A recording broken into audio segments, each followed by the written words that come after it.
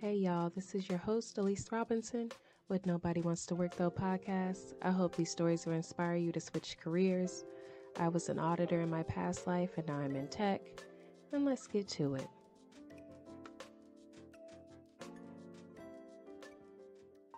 We are Switch into Tech. Tech resources to accelerate your career in information technology. Monthly classes on tech topics. We offer free or discounted exam vouchers, scholarships, free Udemy courses, free events, free boot camps, and more. You can find us at www.switchintotech.org.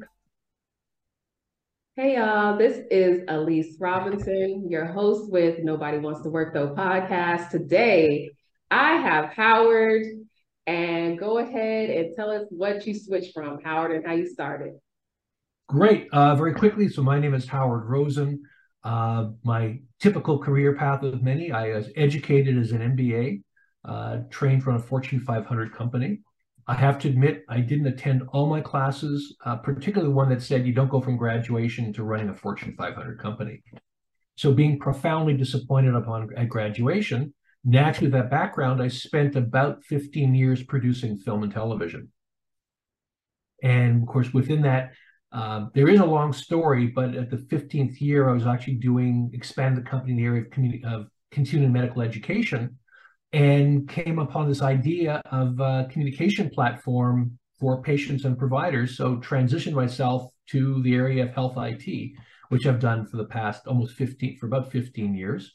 As we talked earlier, I now hold 7 patents on that one idea, on that original idea that I came up with. And about a year ago, being very tired of dealing with boards and investors and the day-to-day and having been a solopreneur to entrepreneur to running this company, I stepped down from the day-to-day, so I remain on the board, but I set up a consultancy, which is helping companies in the area of strategy and innovation and digital transformation, taking all the tools I've learned over the years. So that's the quick version of a very long story. Here's a fun question. What did you want to be when you became an adult? That's a very good question. In part, I'm still grappling with that to see what I want to become when I'm an adult. To be honest, I really didn't know. It was more, I knew I needed to go to school. I knew I wanted university education. I went, well, I didn't want to be, oddly enough, didn't want to be in health, which is, of course, where I am. Didn't want to be a doctor and just all these pieces. So sort of by default, I said, okay, I'll get a business degree. And of course, as things happen and, life does make interesting twists and turns, I sort of got involved in film and then got involved in health IT. But quite honestly, it wasn't a master plan to say, okay, I'm going to get this education, which is going to help me produce $100 million worth of production. And then I'm going to be in health IT and get a bunch of patents. That was definitely, there's no whiteboard that showed any reference to that. Definitely. Most people have said vet. One person said a soccer star. Oh, cool. Astronaut was another popular one.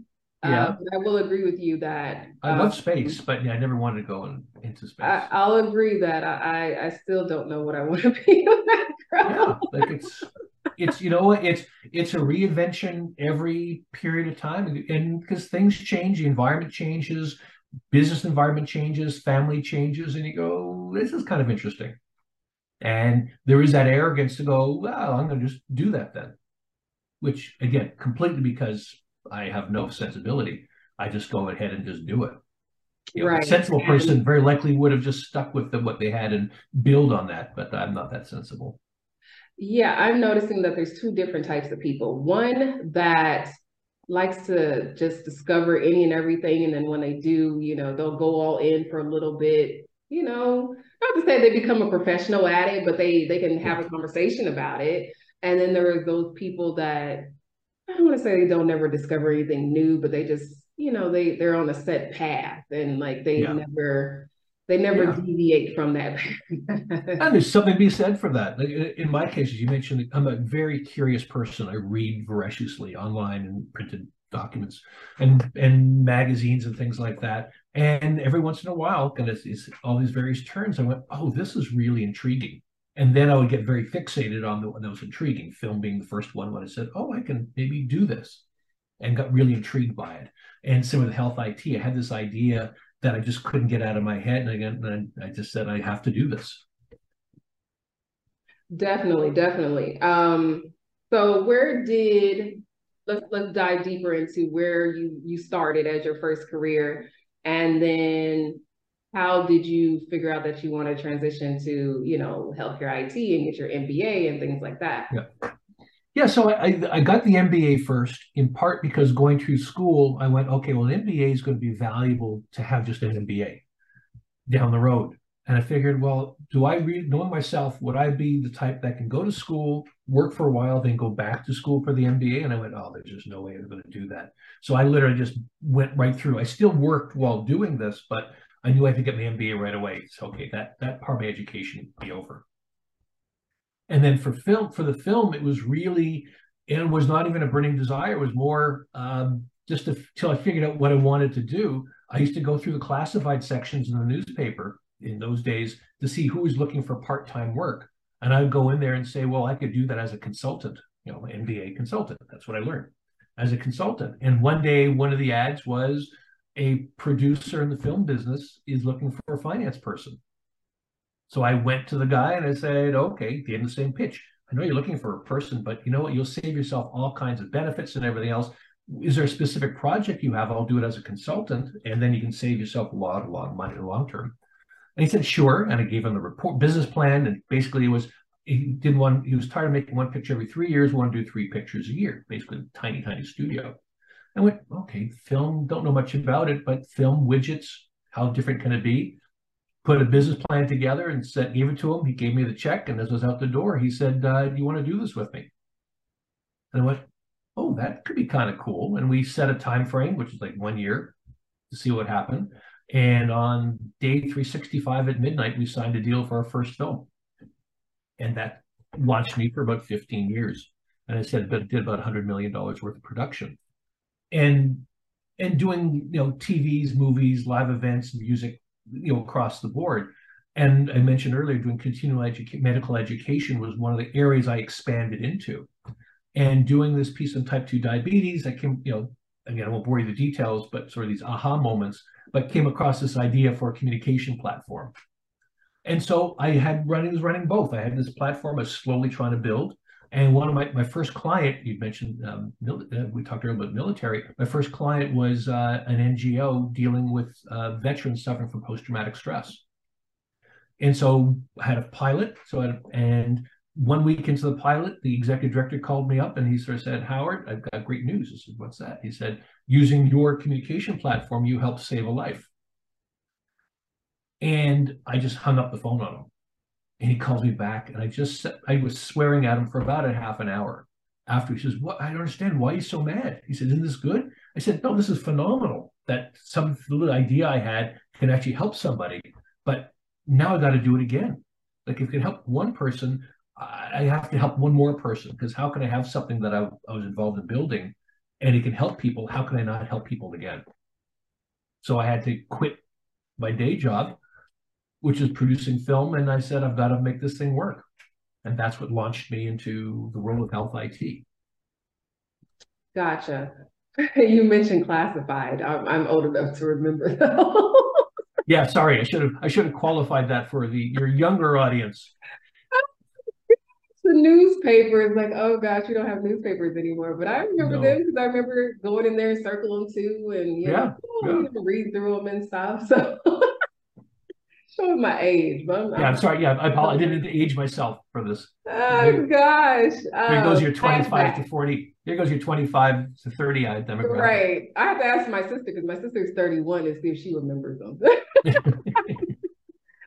We're 5 years apart almost. But so how did you get the patents then? Oh, you know what? Actually, I have a follow-up question to the continuing medical education. I thought that you can only get that as, somebody in the medical profession. Do they just get your money and you can take these courses? Because now I'm curious. No, this was something. Well, there's actually many courses you can actually take, the CME courses. You can, but this is actually, I was producing them. I was actually making them. Oh, you were making them. I was actually Okay, making them. Yeah. gotcha. Because Yeah. I'm like, hold on, can you just go in there and take them? Yeah. Yeah. There All are, right, so the so question, there are many you actually, the average person can take if they wish. yeah. Okay, I figured so. 'Cause I'm like, hold Yeah. on. So how did you get into creating the patent? Well, the patents were, again, it was a business decision and a marketing decision. Because here's this goofy guy who's a film producer, now professes to be in health IT. And so it was really to get credibility by people who had suggested, well, you should try to file for a patent for your idea, just so you can sort of have and it was really, they're very expensive and really time consuming. But this idea of a provisional patent, which means you just file something, it doesn't cost very much money. You've got a year to actually file the full patent. I thought, oh, okay, I'll just do a provisional. So I could say there's a patent pending and use that as a marketing tool. And then just one thing led to another. The year came up and said, well, you really want to do this or not? And I went, okay, and just fell into it. Now it isn't for the faint of heart. My first patent took over 8 years to get. Part of the reason being the patent office kind of went, okay, well, this is a unique idea, which it has to be a novel idea. It had to be sort of, not thought of before. So I passed most of the tests, but they said, but you're crazy. Now, there's a lot of legalese to get into my diagnosis of being crazy, why they didn't want to offer me a patent. But it was 8 years of not offering it or allowing it until finally I switched law firms. And I got the first one. And from that point onward, they said, well, whatever ideas do you have? And they sort of worked with me to understand a lot of the thoughts and ideas I had relating to the first and others can become patentable products. Gotcha. So that's what patent pending means. So you can file. So patent pending, you filed it, but it hasn't been approved yet. Yeah, that's actually smart. I see So that. it was marketing. I've done copyright and I've done trademarks before, but yeah. I've never done a patent. I know it's very costly. I do know that. It can be like a patent filing a provisional is not very expensive. Okay. So yeah, that's what that patent means. Process. But it was all marketing. It was all marketing. It could take 8 years and then you don't get the patent, but it's marketing. Yeah. It's marketing. Exactly. Okay, I see. It was exactly it. Because the reality is a patent, and it's great that I have them and I've got more coming, but the value of a patent is, I said, you have to treat it, to me, I have to treat it as a marketing piece. Plus, ultimately, I've got a number of them. There's now a portfolio that has a value to it. But the reality of getting into the whole patent world is it's only as good as your ability to defend it. So it's fine that you get it, and then you go against a company like, I'll use Microsoft as an example. They've got a couple of attorneys on staff who, if you got a patent, they could maybe want to argue against your patent, and it becomes a game of attrition as to how you can, in terms of defending it. You may have a valuable patent, but it's the defense of the patent which gets expensive. So you should go. It's important to go into eyes wide open. Definitely. Yeah. Okay. Turn me on to some new knowledge. Okay. And outside of that, you were in film, so I mean, you have trade secrets, right? And so that led you into making these courses, because I'm sure they have videos and things like that. Did you find that being in that industry first really helped you with your business? Oh, absolutely. In terms of the health business, or even starting up a new business, absolutely. And it was because in many cases I came with a different perspective on how to do it. Like I came with a perspective on how you put together film and how you put together a team and everything else. And I treated putting together my new company, Health IT, the same way as I did putting a film together. You're finding sort of the best people around. I didn't have any investment at the time. It's all self-invested. So how do you find the best people on a little or no budget and make this thing come together? So it's the ultimate sort of project management approach to making it all work. And at the end of the day, as I thought about it, and in many presentations I get asked more and more, and it was really the thread of everything and all this is engagement, that E word. Because as an MBA who's trained to engage customers in film and TV, I learned how to engage audiences. Eyeballs on TV screens or bums and seats in the theater. So that's what I learned. And I use that in health IT because the technology is no good unless it's used.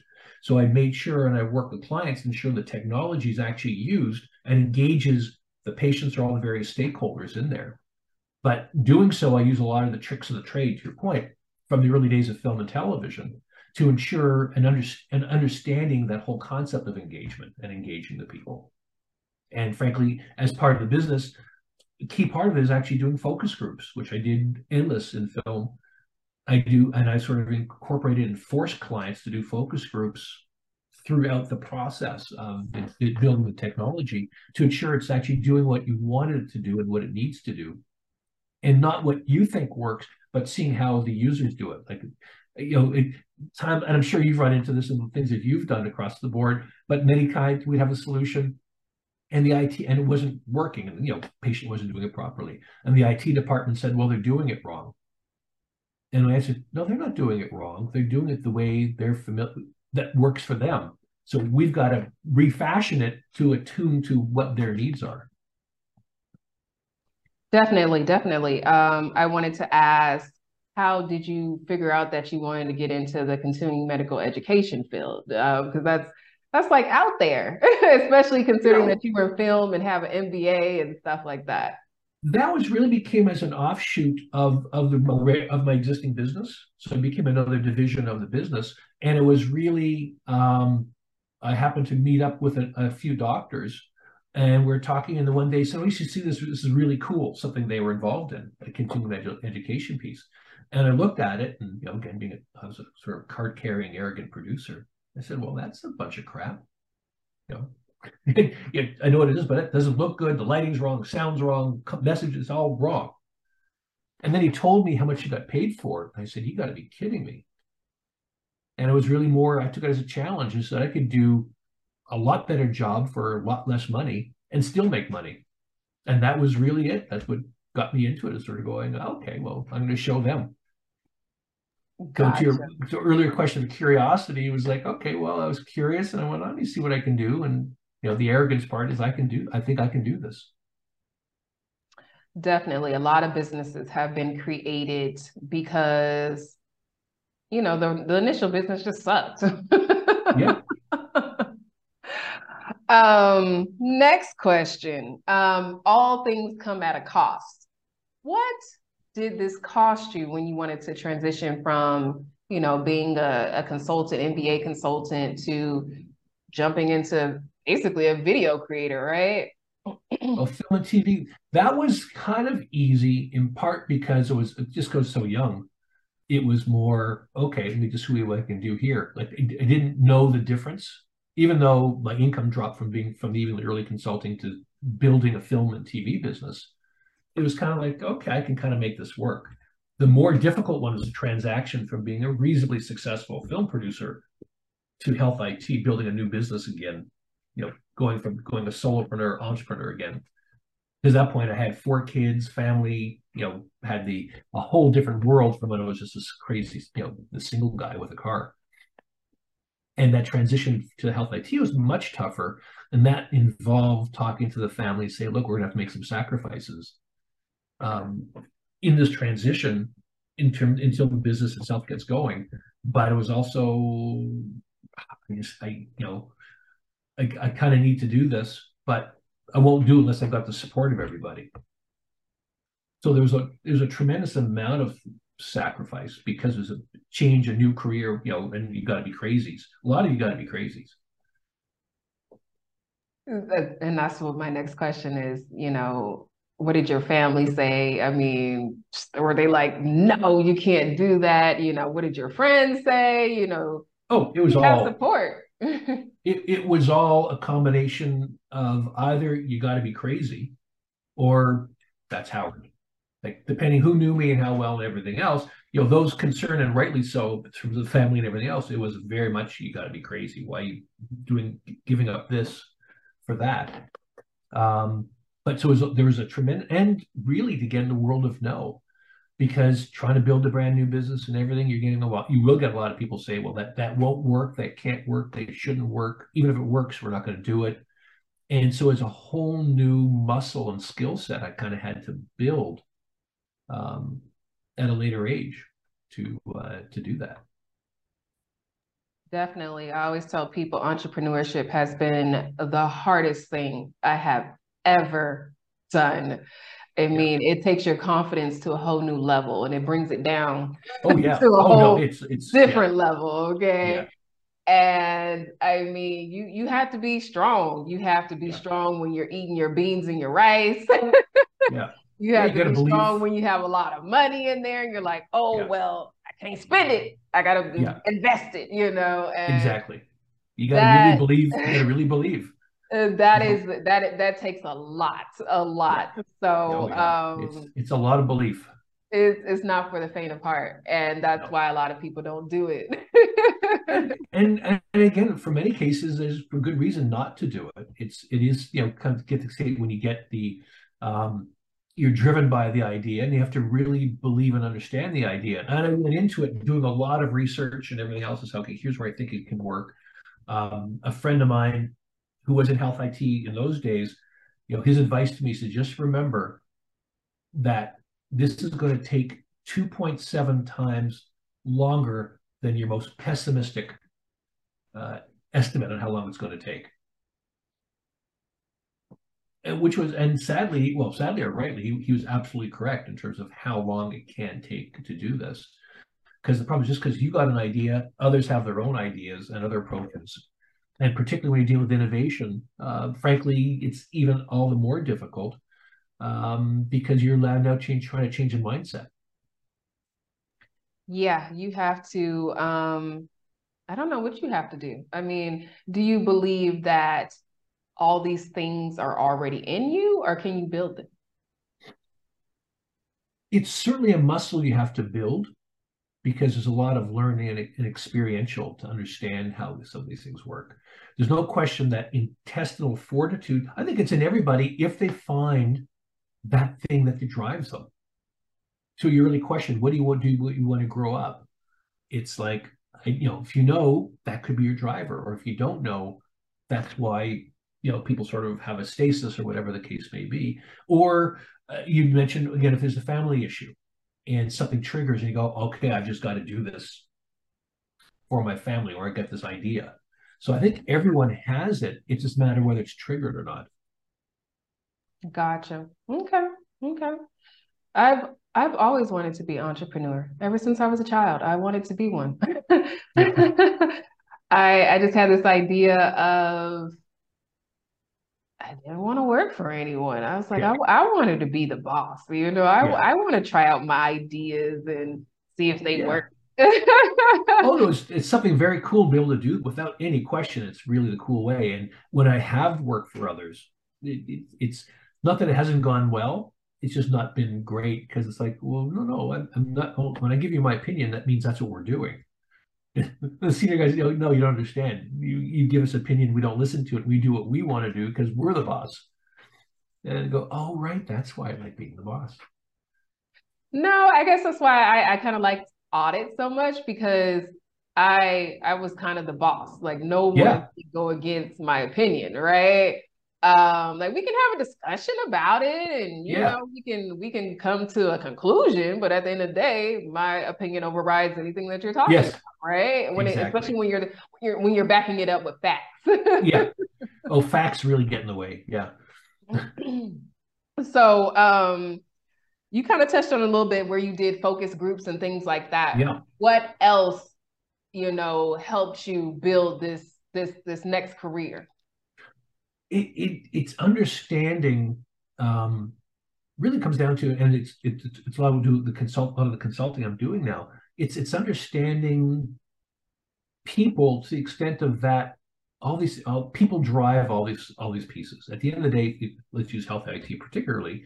It's health, and so the ultimate users are people, and it's understanding that side. And when it's people, it's not just the patient; it's an entire ecosystem of stakeholders. You've got the patient, you've got a caregiver, you've got a nurse, you've got a clinician, you've got a doctor, you've got lab techs, you've got a massive number of people in there. Each one could provide, we'll bore you the consulting details, but each one itself could be a problem in that it's a chain. And the weakest, and your chain is only as strong as the weakest link. And if you have somebody in the system that doesn't understand, not on board, whatever the case may be, or not part of it, it's not going to work. And when using technology, unless all those pieces are aligned, it's not going to work. So what to your question, in terms of film and TV, the one thing that did is make me really understand people, motivations, what can work, what doesn't work, in terms of all those elements. Because my job, if I didn't get a high rating on TV, or if I didn't get a certain milestone in the TV theaters, or if my commercial didn't do X, or the music show didn't do Y, I didn't get to have a job again. No one's going to hire me to produce or do the pieces. So it was really to get that understanding and to really make sure and learn how to fine tune and deal with that people side, to ensure, again, in health IT, that the technology is used. Do you find that because I'm a, I have my first podcast was Business Brain versus Tech Brain, because right. I can do the business, I can do the tech side. And do you find that working with tech people, it's very different from working with doctors and nurses and things like that? And who gives you the most pushback? That's a very good question. And to your point, it is a very different mindset when you're talking to the IT department versus the marketing department versus the C-suite versus the users. And as I said, the example I said is, well, tech department says, well, they're using it wrong. And they went, no, it doesn't work that way. And so a lot of the work that I've done, even as a vendor when I'm selling a product, is almost being a universal translator to translate what one person is saying. As I said, a people separated by a common language. Even though using the same language, they meant different things. So it's understanding all those pieces. And to your earlier question, in terms of would the film business help me do this? When you're putting a film together, you have different departments and you have doing, lots of responsibilities on those pieces, and highly, amazingly talented people, all with strong egos. And my job was to put this machine together and making sure everyone's talking together and see that universal, that same vision. And it's really the same thing in terms of the business side, in terms of health IT. I said it's to understand the tech department and be able to explain to them what the needs are and to work with them. And similarly with the docs, they have their own perspective, their own needs.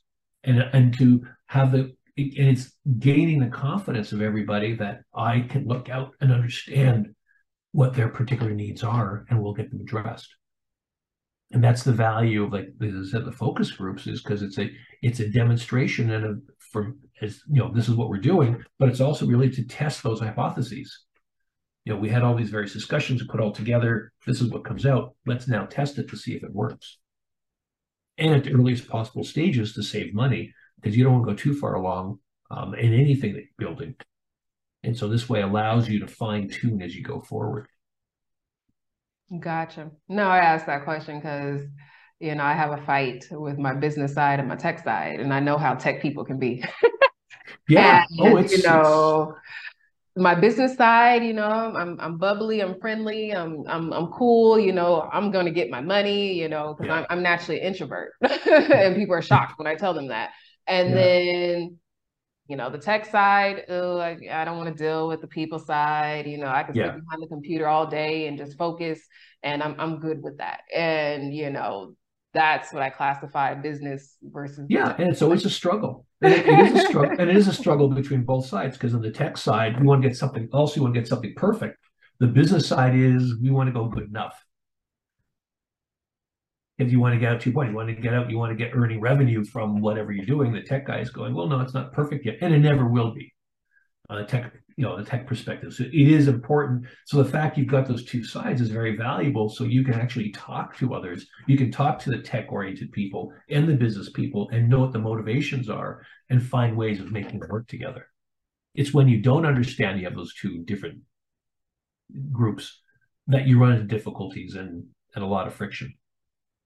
Gotcha. Because me and my friend was having a discussion today, about podcasting, and I'm telling him, I don't really care about that. You know, he's like, I don't understand why you don't care. And I'm going to explain to him that we had this conversation, and I'm gonna tell him that's my business side talking. I want to put it out there. I want it quick, fast, and easy. It needs to get done. And you're thinking with your analytical side. You're trying to be calculating. So okay. I can see it from that point. And then you get to the stage, okay, what's the marginal improvement? Let's say you took the tech side, so, okay, we're going to spend more time to do whatever. What's the additional value you get in the product when you go out there in terms of, is it worth, are you getting a 10 times increase in value to what you've created? Or is it a 10% increase in value? 10 times, it's worth spending a little time. If it's 10%, it may not be worthwhile compared to what you want to be doing. You're right. And that's the business side talking, because everything has a metric, a KPI or whatever. So I will tell him that too. What are some of the positives and the negatives of your new career? Well, the positives are what I enjoyed about the arrogance of being a film and TV producer. And I remember the first film I went to, the first premiere, and I'm in the back of the audience, and I asked my partner, I said, well, what's going to happen? He said, it's not too sure, but I don't think we're going to get hurt, which I thought was a good thing. And so it was me joking. So the film opens up, curtain opens up, and then the film opens up with a silly little fun little joke, a visual joke. And the audience laughed. And I went, holy crap. Something I was involved in the writing, and something I was involved in putting together and put on the film, and spent all this year putting it all together. We put a bunch of people in a room, 1,000 people in a room, and I've now have made them laugh. And the film went up and down, they laughed, they cried, and everything else. And it was a really powerful feeling to sort of have that ability to do so. So then health IT piece came around, and it was like, and I said that phone call that I mentioned, I said I help save a life using the technology. And I said, how can I deal with this trite thing of, on the film and TV side when there's real people here? And the response I got to our technology was similar, though. It was like, oh, this is great. Oh, we love this, or we really wanted, and it was like, wow, it really is that intrinsic.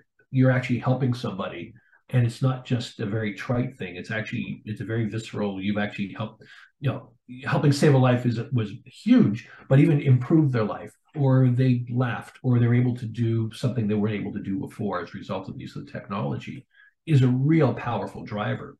It also opened up my world to a world I never had before. So in terms of positives, the insanity of having 7 patents. You got to be kidding. Anyone who knows me looks at me, you got to be kidding. He's got 7 patents.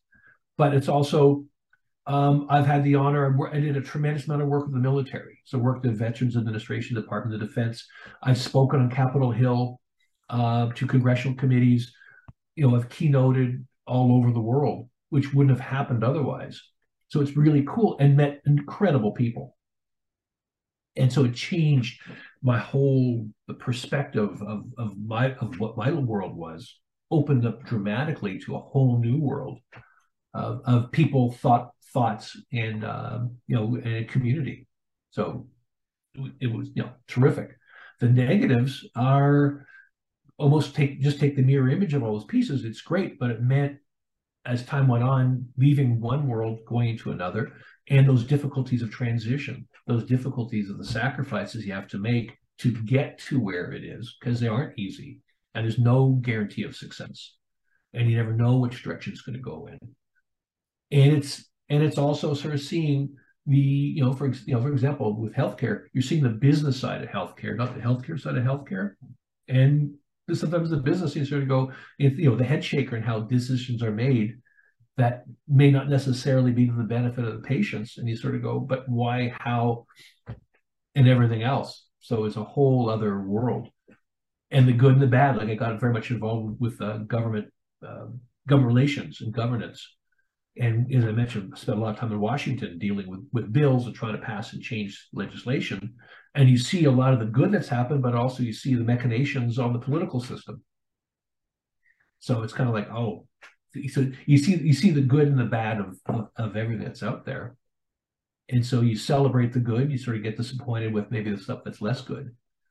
But at the end of the day, it's really been the negative is just it is that intestinal fortitude you need to go on to build what you want to build, because you're going to be faced with a tremendous amount of negativity to start with. And as I've sort of told many people, the good news is the more negative people are to your idea, the more likely you're onto something. But you need to work through that to get to the other side. Okay, I can agree with that. I can agree with that. And my sister's in healthcare, so Really? I'm deep in it. I understand the nuances. Like I said, I used to audit Obamacare health plan, Right, so right. I used to hear horrible stories from that. Yeah. So I'm very well aware of the business versus, when you're deep in it Yeah. side. Yeah. So you kind of touched on a little bit when we talked about, the traits of being an entrepreneur, but what traits do you think would be good for this career? Well, for any entrepreneur, fundamentally, you got to start with a vision. You need to know what is the problem what is the problem you are trying to solve. So it's good to have an idea, but the idea has to have, this is my business side. My MBA piece comes through. You need an ROI. Like you've identified a problem, and you want to solve that problem. What is the value of that problem to somebody? And it's not easy it's not an easy thing. You say, well, this will make this easier. Yes, but do they want that easier? It's okay, you want that easier, but do your target market want that easier? So it really is be able to look at your vision and then really to articulate that value and that vision that you have for that. And at the same time, having the passion to push through. And so, a key trait is definitely having a vision. It's having you need that passion. You need to have that very difficult ability to not disregard the negativity, but to take the negativity and see how you can build on it. To say, okay, look, all these people are saying this. They don't see what I see. Maybe you should take those negative pieces and incorporate that in terms of that vision, so you're actually able to articulate it better. So it's working with everything that's a challenge out there. You need to be able to look at that and turn it around to say, okay, how can I use that? I'm pretty sure people thought the man that invented the pet rock was crazy. Yeah. But he's running to the bank. Yeah, well, exactly. And he just, and there's some things out there that are just plain goofy. Like I would suggest he didn't have a vision for a pet rock. He just fell onto something and just took it and ran. There's this app that I have on my phone, and it gives local news, and then it gives like worldwide news and stuff, and it's like a news aggregator. Yeah. And a lot of stuff on there, I guess, because the algorithm, the stuff I look at, and it probably listens to, is entrepreneurship type stuff. Right. And some of the stuff that people are making money on is crazy. Oh yeah. Oh no, and I'm like, what am I doing with my life? Oh, I know. Well, my favorite, now this goes back, to a classified section. So there used to be, a newspaper there used to be a thing called Reader's Digest. Do you remember, a little magazine? And somebody put it, so you'd appreciate this as a government auditor. So someone put an ad in there that said, last chance to send in your $5. P.O. Box. Over 1 million people sent in $5. And the IRS and FCC tried to sue him for fraud, but they couldn't because he didn't offer anything. All he said was last chance to send $5. There was nothing fraudulent about it. $5 million, just on a crazy ad. I think I remember that story. I think I remember that story. And it was like, it was like something about a safe and stuff, and you send the money. And yeah. Man. Yeah. So there's a lot of, so in terms of, I don't know if I call that entrepreneurship. I think that's just brilliant. Like, It's definitely brilliant because I just sit there and my saying is because I'll send the article to my friends and my sister and I'll say, but you broke though. Right. Yeah. And that's my saying when I send the article, and they're like, "Oh my God, are you Well, serious? What are we doing?" You know? well, exactly. Well, there's a I don't know if you remember P.T. Barnum, with who's Barnum of Bailey Circus. So he was a big hawker at the turn of the century, real showman. And his one of many comments he made, one of them was, nobody went broke underestimating the gullibility of the American public. I can agree with So that. that's in the pet rock category and the $5 category. I can agree with that. And I actually got a chance to go to the circus before it ended up closed down. I was actually an adult when I went too. I wasn't a child. I was a whole adult when I went. And I took my boyfriend at the time because he had never went. And I was like, let's go to the circus. Yeah. So yeah, showing our age, but yes, the circus did exist. It doesn't. I don't think the circus doesn't exist at all, does it anymore? There's a form of it, but they've changed. Yeah, they've changed. Oh, okay, it still exists. Okay, gotcha. There's a form, but it's not like certainly not the kind I had when I grew up. Gotcha. Yeah, changed, which is not a bad thing that some of them, because it was just as humane as they said they were. I think it's a good thing they're not parading. Definitely. Last question.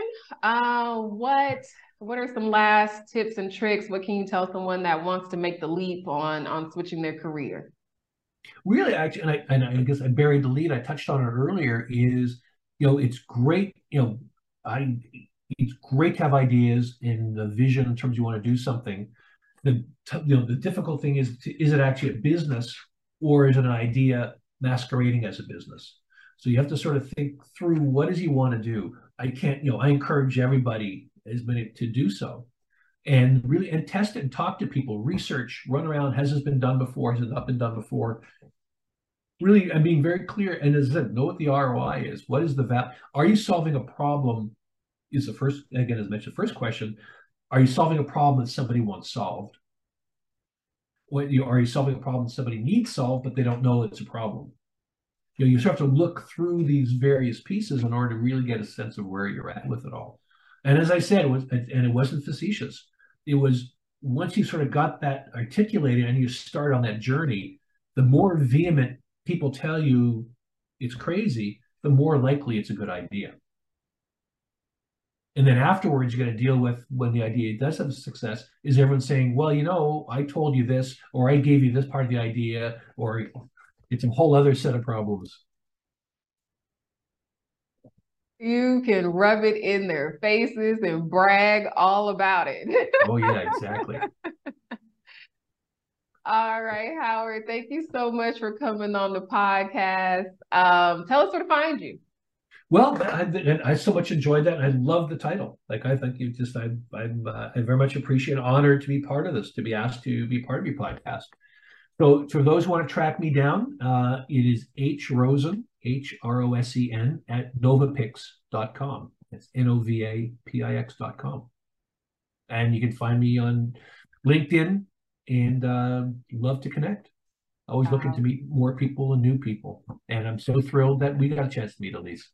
All right. Thank you so much, Howard, for coming on the show. Thanks for subscribing, y'all. If you haven't subscribed, subscribe today. We have probably about another 10 episodes coming up after this. People want to share their stories. So we're hot. We are hot.